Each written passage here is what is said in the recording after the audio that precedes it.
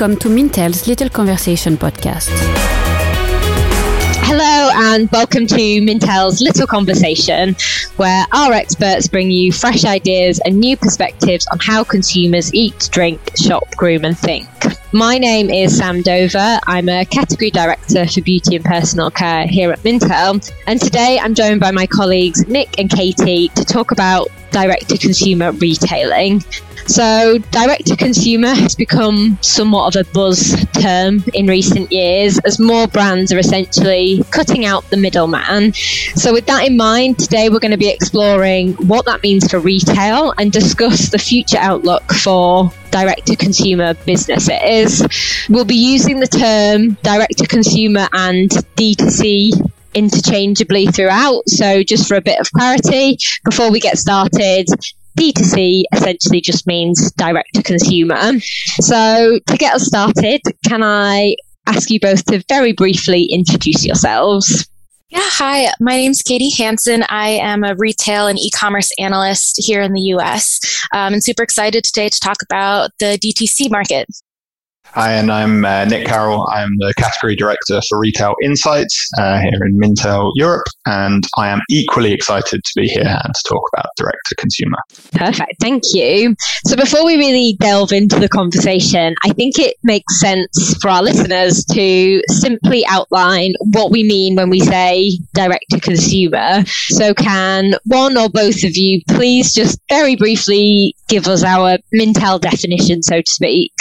Yes, well, I'll give it my best go because there's many grey areas within this. But speaking very simply, a direct-to-consumer model is a strategy where brands sell their products directly to their consumers instead of going through a retailer. Now, there's many examples of sort of those brands that are popular presently. People like Allbirds, Peloton, HelloFresh, Glossier, Beauty Pie. Multiple across both the UK, the US and globally. But the reality is direct-to-consumer is not necessarily anything new. People like Avon have been doing this now for, now hundreds of years, selling their products directly to consumers without retailers. But what's changed and why there's so much industry buzz at the moment is that the rise of e-commerce, the rise of social platforms has broken down barriers for brands that want to sell directly to reach a much broader audience. The purpose of retailers was always to allow brands to get their products in front of as many people as possible. The rise of online has meant that those barriers have come down, and now brands can reach that broad audience globally if they wish through minimal effort. Yeah, no, I think that makes a lot of sense, Nick. And I'm aligned with you there. I think what you say about e-commerce is really key for the direct-to-consumer market. That's where a lot of brands are being born, more or less. So instead of looking to be in retail, they're looking to grow solely from their online channels. Perfect. I feel like when we see a lot of brands that have been around for a very long time kind of embracing direct to consumer. So in my head, I'm thinking the likes of Nike. Do we include them? Is that part of, would they be considered direct to consumer business? Well, I think that's the tricky part is that, the line between, a DTC brand and traditional brand really are blurring. And it's just kind of where the market is heading because brands are looking to take advantage of all that the direct-to-consumer model has to offer to consumers, which I know we'll explore more later on. But yeah, it's definitely becoming more blurry. Amazing. So just for a little bit of extra context, how established is the direct-to-consumer market? So how many consumers are buying in this way? Yeah, no, it's a quite established model and consumers are definitely participating. In the US, 40% of consumers have purchased from a DTC brand in the last 12 months. And another 38% said, while they haven't, they would be interested in doing so. So there's quite a bit of interest and active participation happening. And as we mentioned, the line between DTC and traditional brand is really blurry at best. And consumers don't really think, I'm purchasing DTC or I'm not. It's really about, the experience of the brand. And we're also seeing that 67% of consumers feel that, whether or not a brand is DTC doesn't really impact whether or not they shop with the brand. So again, it's all about the experience that consumers are seeking and what a brand can offer them. Yeah, that makes sense. So I feel like we've seen an awful lot of hype around direct to consumer. So from your perspectives, what do you think are the benefits of this model and why are we seeing so much hype around it? And I think, as Katie already said, the blurred lines between the two probably means that the reality is when we see hype around direct-to-consumer brands, it's just because a new brand has had a very good idea and there's a lot of a hype around it. They may choose the model direct-to-consumer because the modern landscape allows them to do that. But I think there is some significant interest within it from the disruptive element of many brands quickly becoming sizable without having that retail relationship that in the past would have necessarily been needed to allow them to generate the sales that they have. So I think that sort of freedom or that sort of democratized access to consumers is where there is a lot of buzz in those areas and what that means longer term. But I think the reality is a good idea is a good idea. So it doesn't need to be D2C to be, exciting or have buzz around it. But I think the model more broadly is sort of hinting towards a future where there is more equal access given to brands via the internet to consumers. I think the other piece of that too for brands is that they can control the experience that the consumer receives. So, they can develop a website that is a streamlined experience. It's easy for consumers to shop, and consumers can also have, a more direct connection with the brand and get the assistance that they need while they're shopping. So rather than brands having to rely on a retailer or a middleman to bring that experience to consumers, they can be more hands-on in that experience the shopper receives. So from my understanding of D2C, I feel like there is a lot of brands out there. I feel like it's quite a fragmented market. And so with that in mind, I'm really intrigued to know how and where consumers discover these brands. Where do they learn about them? So if we split the market in two, we've obviously got the more traditional brands that are moving into D2C, and consumers are aware of them, and that awareness is why they're interested in selling directly to consumers and driving some more margin on those areas. But in terms of the startup D2C sector, a good portion of the sort of marketing drive that grows awareness for those brands, at least in the UK and Europe, comes through social media. So the sort of greater use of social media that we've seen over the past decade, and in particular, how those social platforms have pivoted themselves towards more advertising-based revenue, has sort of in tandem given growth to this emergence of D2C brands in that sector. So within our data, a quarter of consumers that are aware of D2C brands have found out about them through adverts on social media. A further 20% have found out through social media influencers. So it's a really core channel, particularly for those smaller brands who may not necessarily have the sort of marketing budget that other larger brands do, to really find a very specific audience, market directly to them, and build that and foster that community of loyal brand followers in the early stages of their development. Yeah, social media is also really key in the US. 40% of consumers who've heard of the direct-to-consumer brand have discovered them through a social media ad.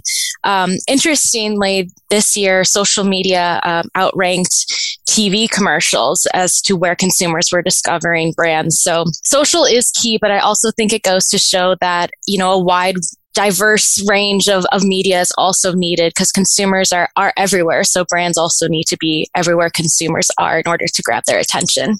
Yeah, I think that's a really important point, because although social media is really important in terms of finding an initial audience, what a lot of brands can struggle for is continuing or creating that loyalty in that audience longer term.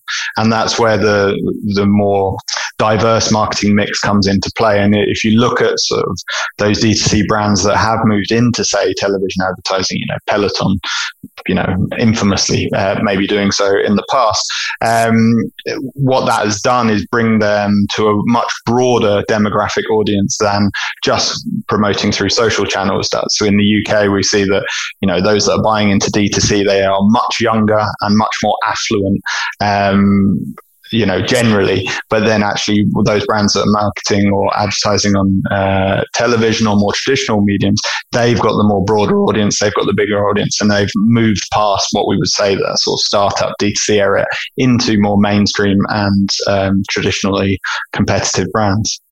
Yeah, that makes sense. As businesses grow, it's going to be important to meet the consumer where they are, so to speak, from an advertising perspective.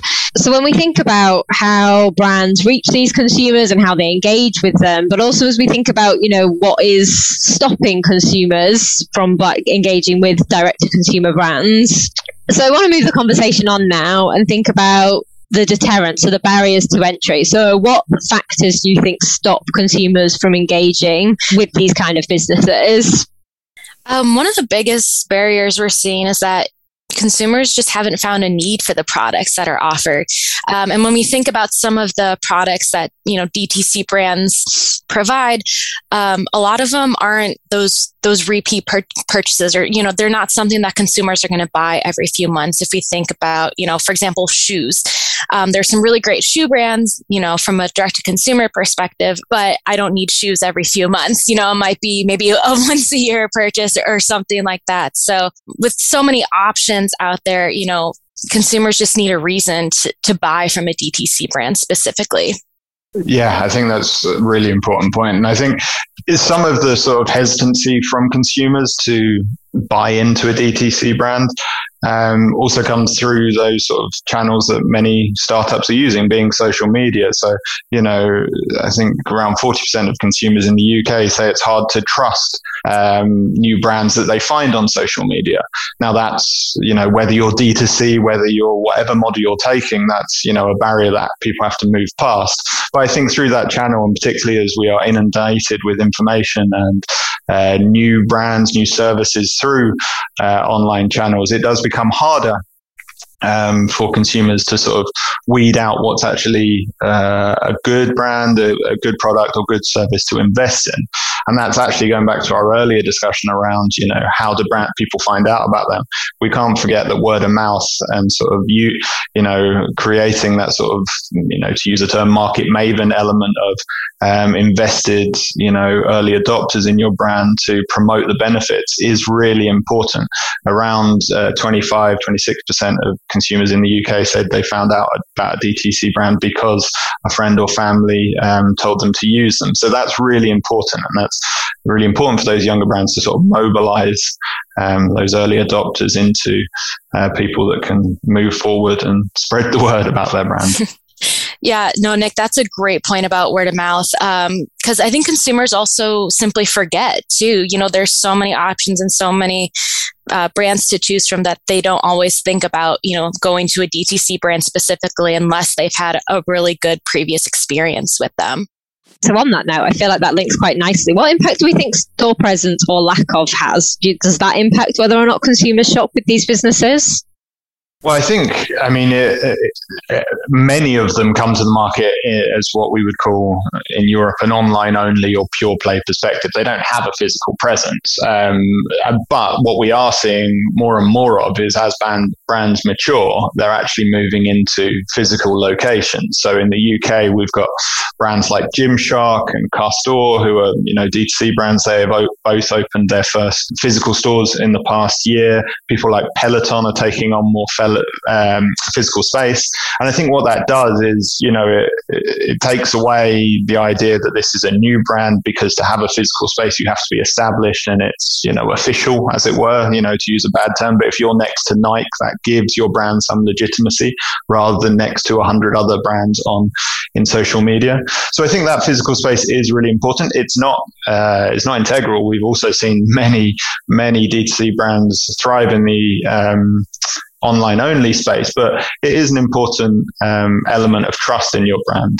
That's so interesting about that legitimacy. I feel like that's something that we've seen in beauty with the likes of Glossier, the Inky List, kind of all experimenting and or rolling out even permanent stores now. So that's definitely interesting. Yeah, no, physical stores have become quite important and more prevalent too in the US. You know, Warby Parker, Casper, Allbirds, they all have their own store. And you can also start to find some of these brands in more traditional retailers like Target. So again, kind of going back to, you know, those blurring lines of what a DTC brand is. But being in a store, you know, first, having their own store brings the brand to life for shoppers. You know, they get to experience the product and the brand in its own, you know, branded experience place. But also, you know, being in places such as Target and Walmart, consumers can discover these brands as they're shopping, you know, through their everyday shopping journey as well. So instead of relying just on, you know, them seeing a social media ad, now they can browse the aisles at their own leisure and, you know, interact with that product to inspect it and the quality of it before they make a purchase, which increases their confidence in doing so. So I feel like I now want to think about where we are currently in terms of direct to consumer. And I'm really interested to hear from you two, because you've been doing a lot of research on this topic at the minute. What examples or what brands would you call out as being so-called best in class? Which brands do you think are being the most disruptive, doing something particularly interesting? That's a good one. I'm going to get in first, just in case you steal mine, Katie. But no, I think that there's a host of examples within that. I think I'm going to take one from the more established sector, and I'm going to take one from the startup-y sector, shall we say. But I think from the more established sector, I really enjoyed what Levi's has done in terms of its move more into D2C. Obviously, it's still a brand, it still supplies to stores, but what it has done over the past sort of 10 years, particularly in, I think it's the same in the US, but in the UK and Europe, has looked to open more of its own physical space to give it itself a more direct connection to consumers. And it's done that in a way that adds additional elements to that interaction. So in store, they will have customization stations. They will do alterations. They will give consumers a reason to visit them rather than visiting a retailer. And it brings to life in that area. Core to that has also been the sort of rollout of the loyalty scheme and actually creating a real environment and community around those areas.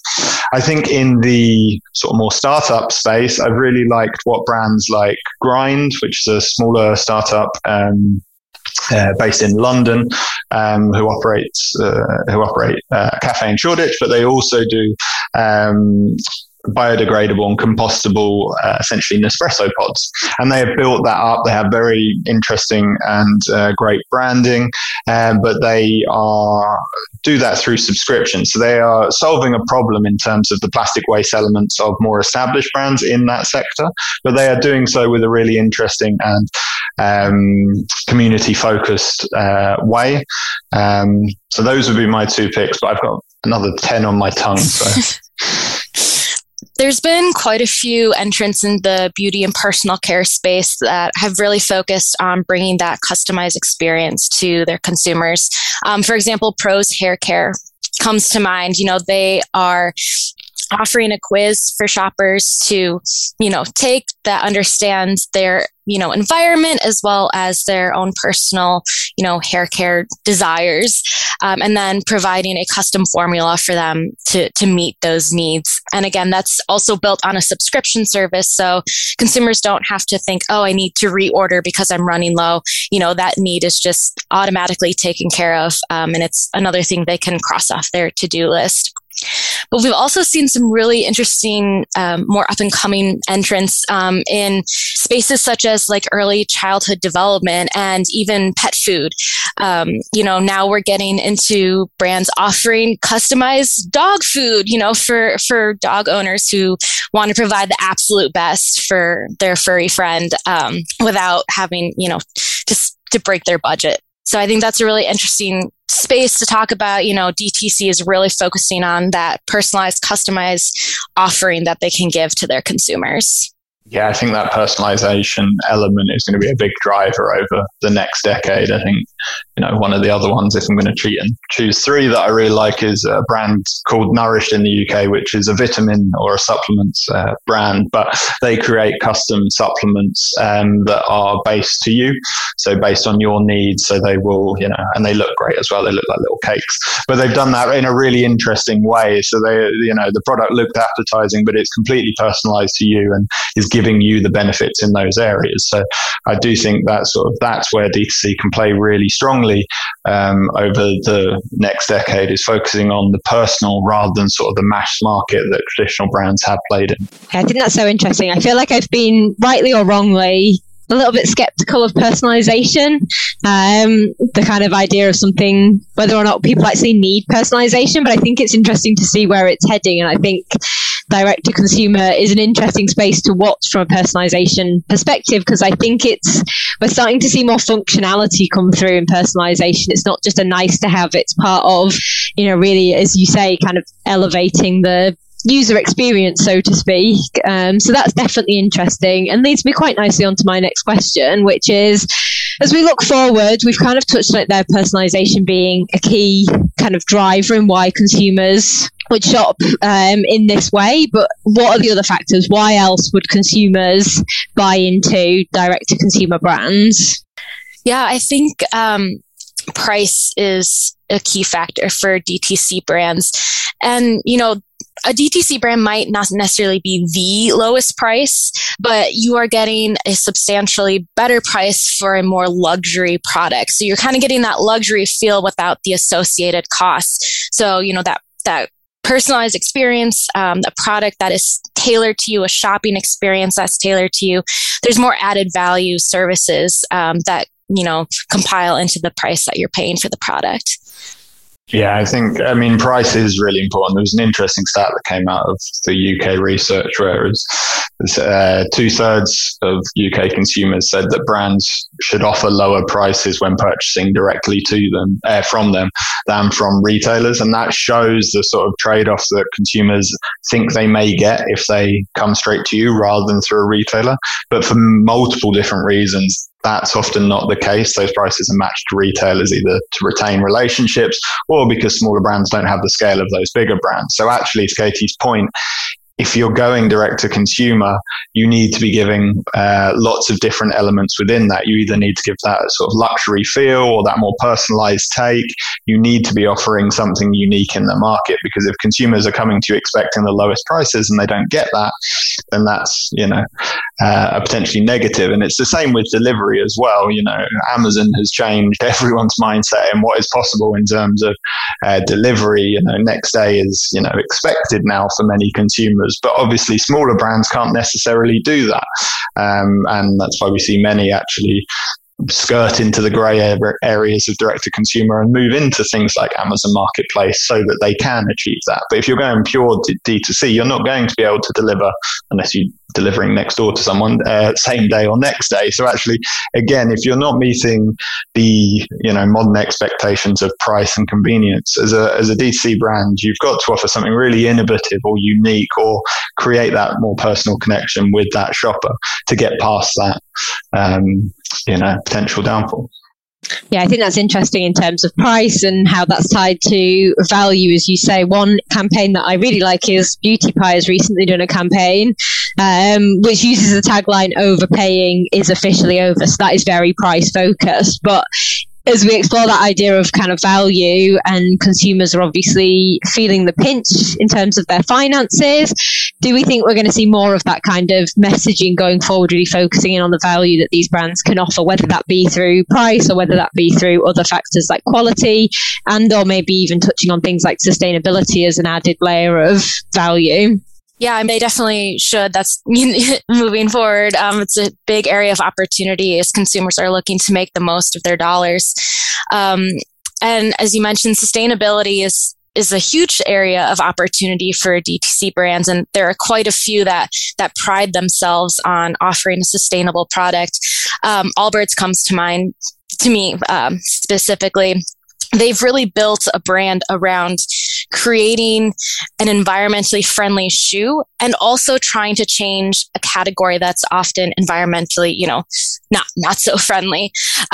So they've done a lot of really interesting things, such as making their formulas open source. They've partnered with traditional brands such as Adidas to really push the idea of sustainability into the category as a whole, rather than, just kind of keep it to themselves. They're trying to make an impact for the long term. Yeah, I think it's a great point, Katie. I think we know that over the next decade, the sort of rise of conscious consumerism, consumers will be looking to move themselves to better habits in all those areas. And there is a perception that direct-to-consumer is more environmentally friendly. Just under half of UK consumers think it's better for the environment to buy directly from brands than from retailers. Whether that's true or not is, a matter of debate for another podcast. But the reality is that perception is growing. So D2C brands can trade off that. I think another thing, particularly in the income squeeze, obviously price has to be correct and, you have to be as competitive as possible.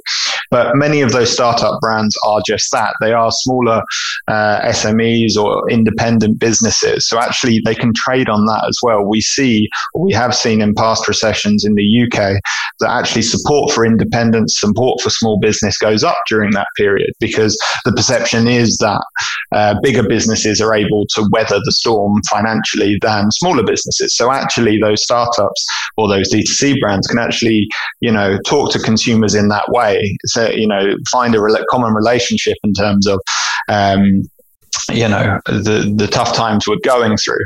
Now, whether that translates into purchasing is a whole different beast, but there is an element within that consumers will be more willing to spend a couple of % more with an independent brand that they may be more willing to do than from a mass market brand. So again, as we're looking forwards and the kind of thinking about the outlook for direct-to-consumer or the direct-to-consumer model, from your perspectives, how easy, we've touched on it a little bit in a few different places, but how easy is it to start a direct-to-consumer business, and how easy is it to maintain and have success, I guess? It's easy to start, but the challenge is growing and, staying ahead of the competition. There's so many new entrants into the market that brands, need to find ways to differentiate themselves through all the noise and give consumers a reason to keep coming back.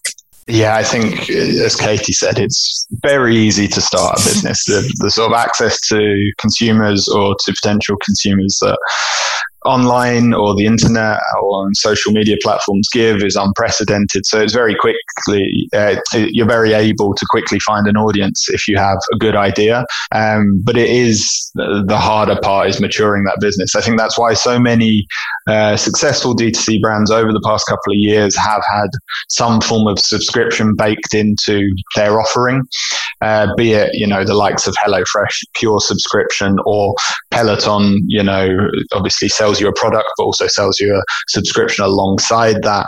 Because once you've got, that early interest, eking that interest out over a subscription period can give the business an element of stability as it looks to grow.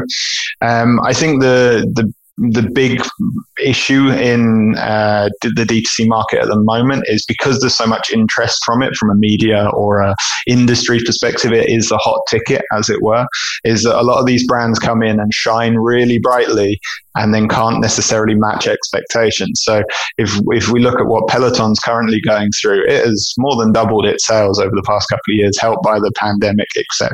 But it has naturally had to lower expectations as we move into a period where people might not be exercising in home as much, and there may be a more difficult growth. But it is still a $4 billion business. But the reality is, the investors that came into that business thought it would be a $25 billion business by next year. So it's trying to judge in those expectations within that. Yeah, that makes sense. I'm going to caveat it's very easy to start a business, because I'm sure there's lots of people listening who are probably starting a business and not necessarily finding it the easiest process, but it's easier than it's ever been before. I feel like that's the argument, right? That is the argument. And, all the, whether you're a D2C brand or whether you're any other kind of brand, the simple mantra is if you've got a good product at the right price in the right place, you're, on the first foot on the road to success. But I think having it in the right place is the area we're talking about it being easier now. The access to consumers has been eased. So no, please don't inundate us with calls that it's hard to start business. We're aware. So, final question, and this is quite a big one and quite a broad one. What do you both think are the biggest opportunities when we think about direct-to-consumer or the direct-to-consumer model at the minute? I think, the biggest opportunity I see for the direct-to-consumer market is leaning into that personalization. That is really what the DTC model can offer consumers that a more traditional brand can't. Consumers want that elevated experience. They want it to be tailored to them, and they want that opportunity to customize products to fit their specific needs. We're seeing over half of consumers, find that DTC's brands offer those more unique products. And so it's just really an opportunity for DTC brands to capitalize on, that more one-on-one engagement can help drive loyalty and cut through some of the noise in the market. I think that's slightly stolen my answer there. So I'm going to take a more controversial one. I think one of the biggest opportunity for D2C brands is to mature into a wider reaching brand. And I say that because what DTC has done, or the sort of access to consumers that, is driving current growth in D2C, is allowed startups to get proof of concept of their idea and, make it unavoidable for retailers and for those middlemen, as you put it at the start of this call, to be aware of those brands and potentially be listed. Because the reality is, even in the UK, which has a highly developed online market, 7 in every £10 spent in UK retail is still spent in stores. So the access to consumers that retailers give is still really powerful. So for most brands in there, the goal is still to list with a retailer, but now they can have that proof of concept, and they can also be that expert in that area. In the UK, Tesco, so UK's biggest retailer, was looking to break into the sexual wellness market as interest in that area has grown. And rather than, say, developing its own line of toys, or, this is a family-friendly podcast, but own line of those types of products, it looked to Lovehoney, a D2C brand that has steadily built over the last 15 years a real core and market leadership in that area. And therefore, D2C has given it its platform to now partner with one of the largest brands, or largest retailers in the UK. So I would see D2C as a huge opportunity as a startup to evolve and move into new directions. Perfect. Thank you very much. Sadly, that is all we've got time for today. I'm going to attempt to do a very quick summary. And although I've said it was my last question, I might loop you back in to confirm or disagree with my very brief summary of what we've talked about today. So to round up, essentially, direct-to-consumer, or the direct-to-consumer model, is a really powerful way to engage consumers and drive loyalty. And as we mentioned before, it's easier than ever before to start this kind of business because of the ability to go direct-to-consumer in a more accessible way via online channels. But actually, what's difficult is scaling it, and that's where meeting the consumer where they are, whether that be in terms of marketing messages or where they are shopping, is going to become more and more important. And then actually fundamentally the success drivers of these businesses essentially just mirror the wider market, in that it's going to be so important to have those fundamentals, like a good product at the right price, in the right place, with the right messaging surrounding it. So that is my very quick takeaway from today. Anything else to add or disagree with? Sounds good to me. Yeah. Perfect. So on that note, I want to say thank you for joining us. Thank you to Nick and Katie for talking to me about this today. If you want to know more about Mintel, who we are and what we do, head over to mintel.com and follow us on social media. We're on LinkedIn, Instagram, Twitter and Facebook. And check out our blog for even more insights from our analysts. And additionally, This podcast is timing quite nicely with the publication of a direct-to-consumer report in both the UK and the US. So if you're a Mintel subscriber, please do keep an eye out for those reports to get even more insights around this topic and learn even more from our analysts. So thank you again for listening. Please make sure you subscribe, rate and review this podcast. And if you like what you've heard, please do spread the word and look out for our next episode of Mintel's Little Conversation.